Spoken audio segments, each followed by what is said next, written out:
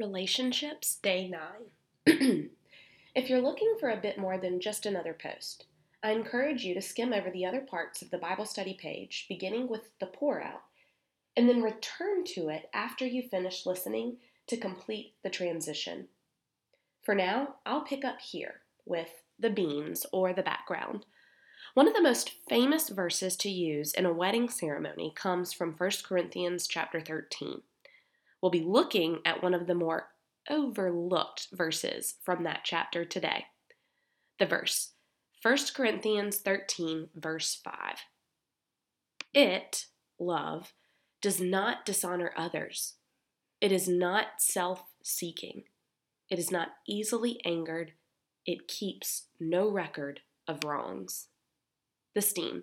What does this mean to me and how can I apply it to my life today? One of my favorite quotes from a super cheesy rom-com is, "Binky, I love you, but I don't have to like you right now." And that is the God's honest truth in relationships. Sometimes you are going to love your spouse, but seriously not like them. And vice versa. You are pretty unlikable at times too. No offense.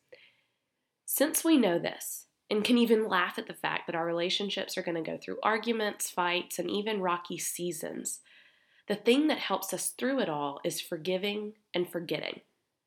Unfortunately, literally forgetting every wrong your partner has ever done is impossible.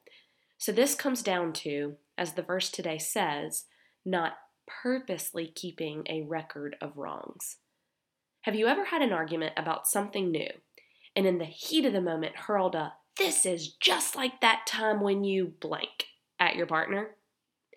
I may or may not be speaking from personal experience here, but if you haven't ever done that, just know it does not go well.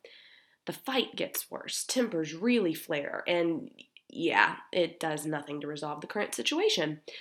While it may feel good to take a mental note of all the things your spouse does to frustrate you, if you do it simply to have stored up ammunition for the next fight, you're doing no one any favors.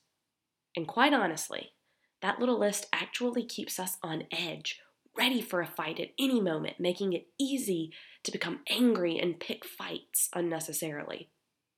So as much as you can, I encourage you to work at really forgiving and then forgetting as much as you can. One really good way to do this is to be in regular communication with your spouse. If they do something to frustrate you, take a moment later, not in the heat of the moment, but when you're not annoyed by it, and share, "Hey, I could really use some help unloading the dishwasher next time." Or, "I'd really like to present a united front in parenting. I'm feeling as though I'm the only one fighting the kids." Having regular, unheated conversations with your spouse where you can both express things on your heart and mind in a loving way, it shortens the list of wrongs, and it makes it possible to clear things up before they turn into a fight.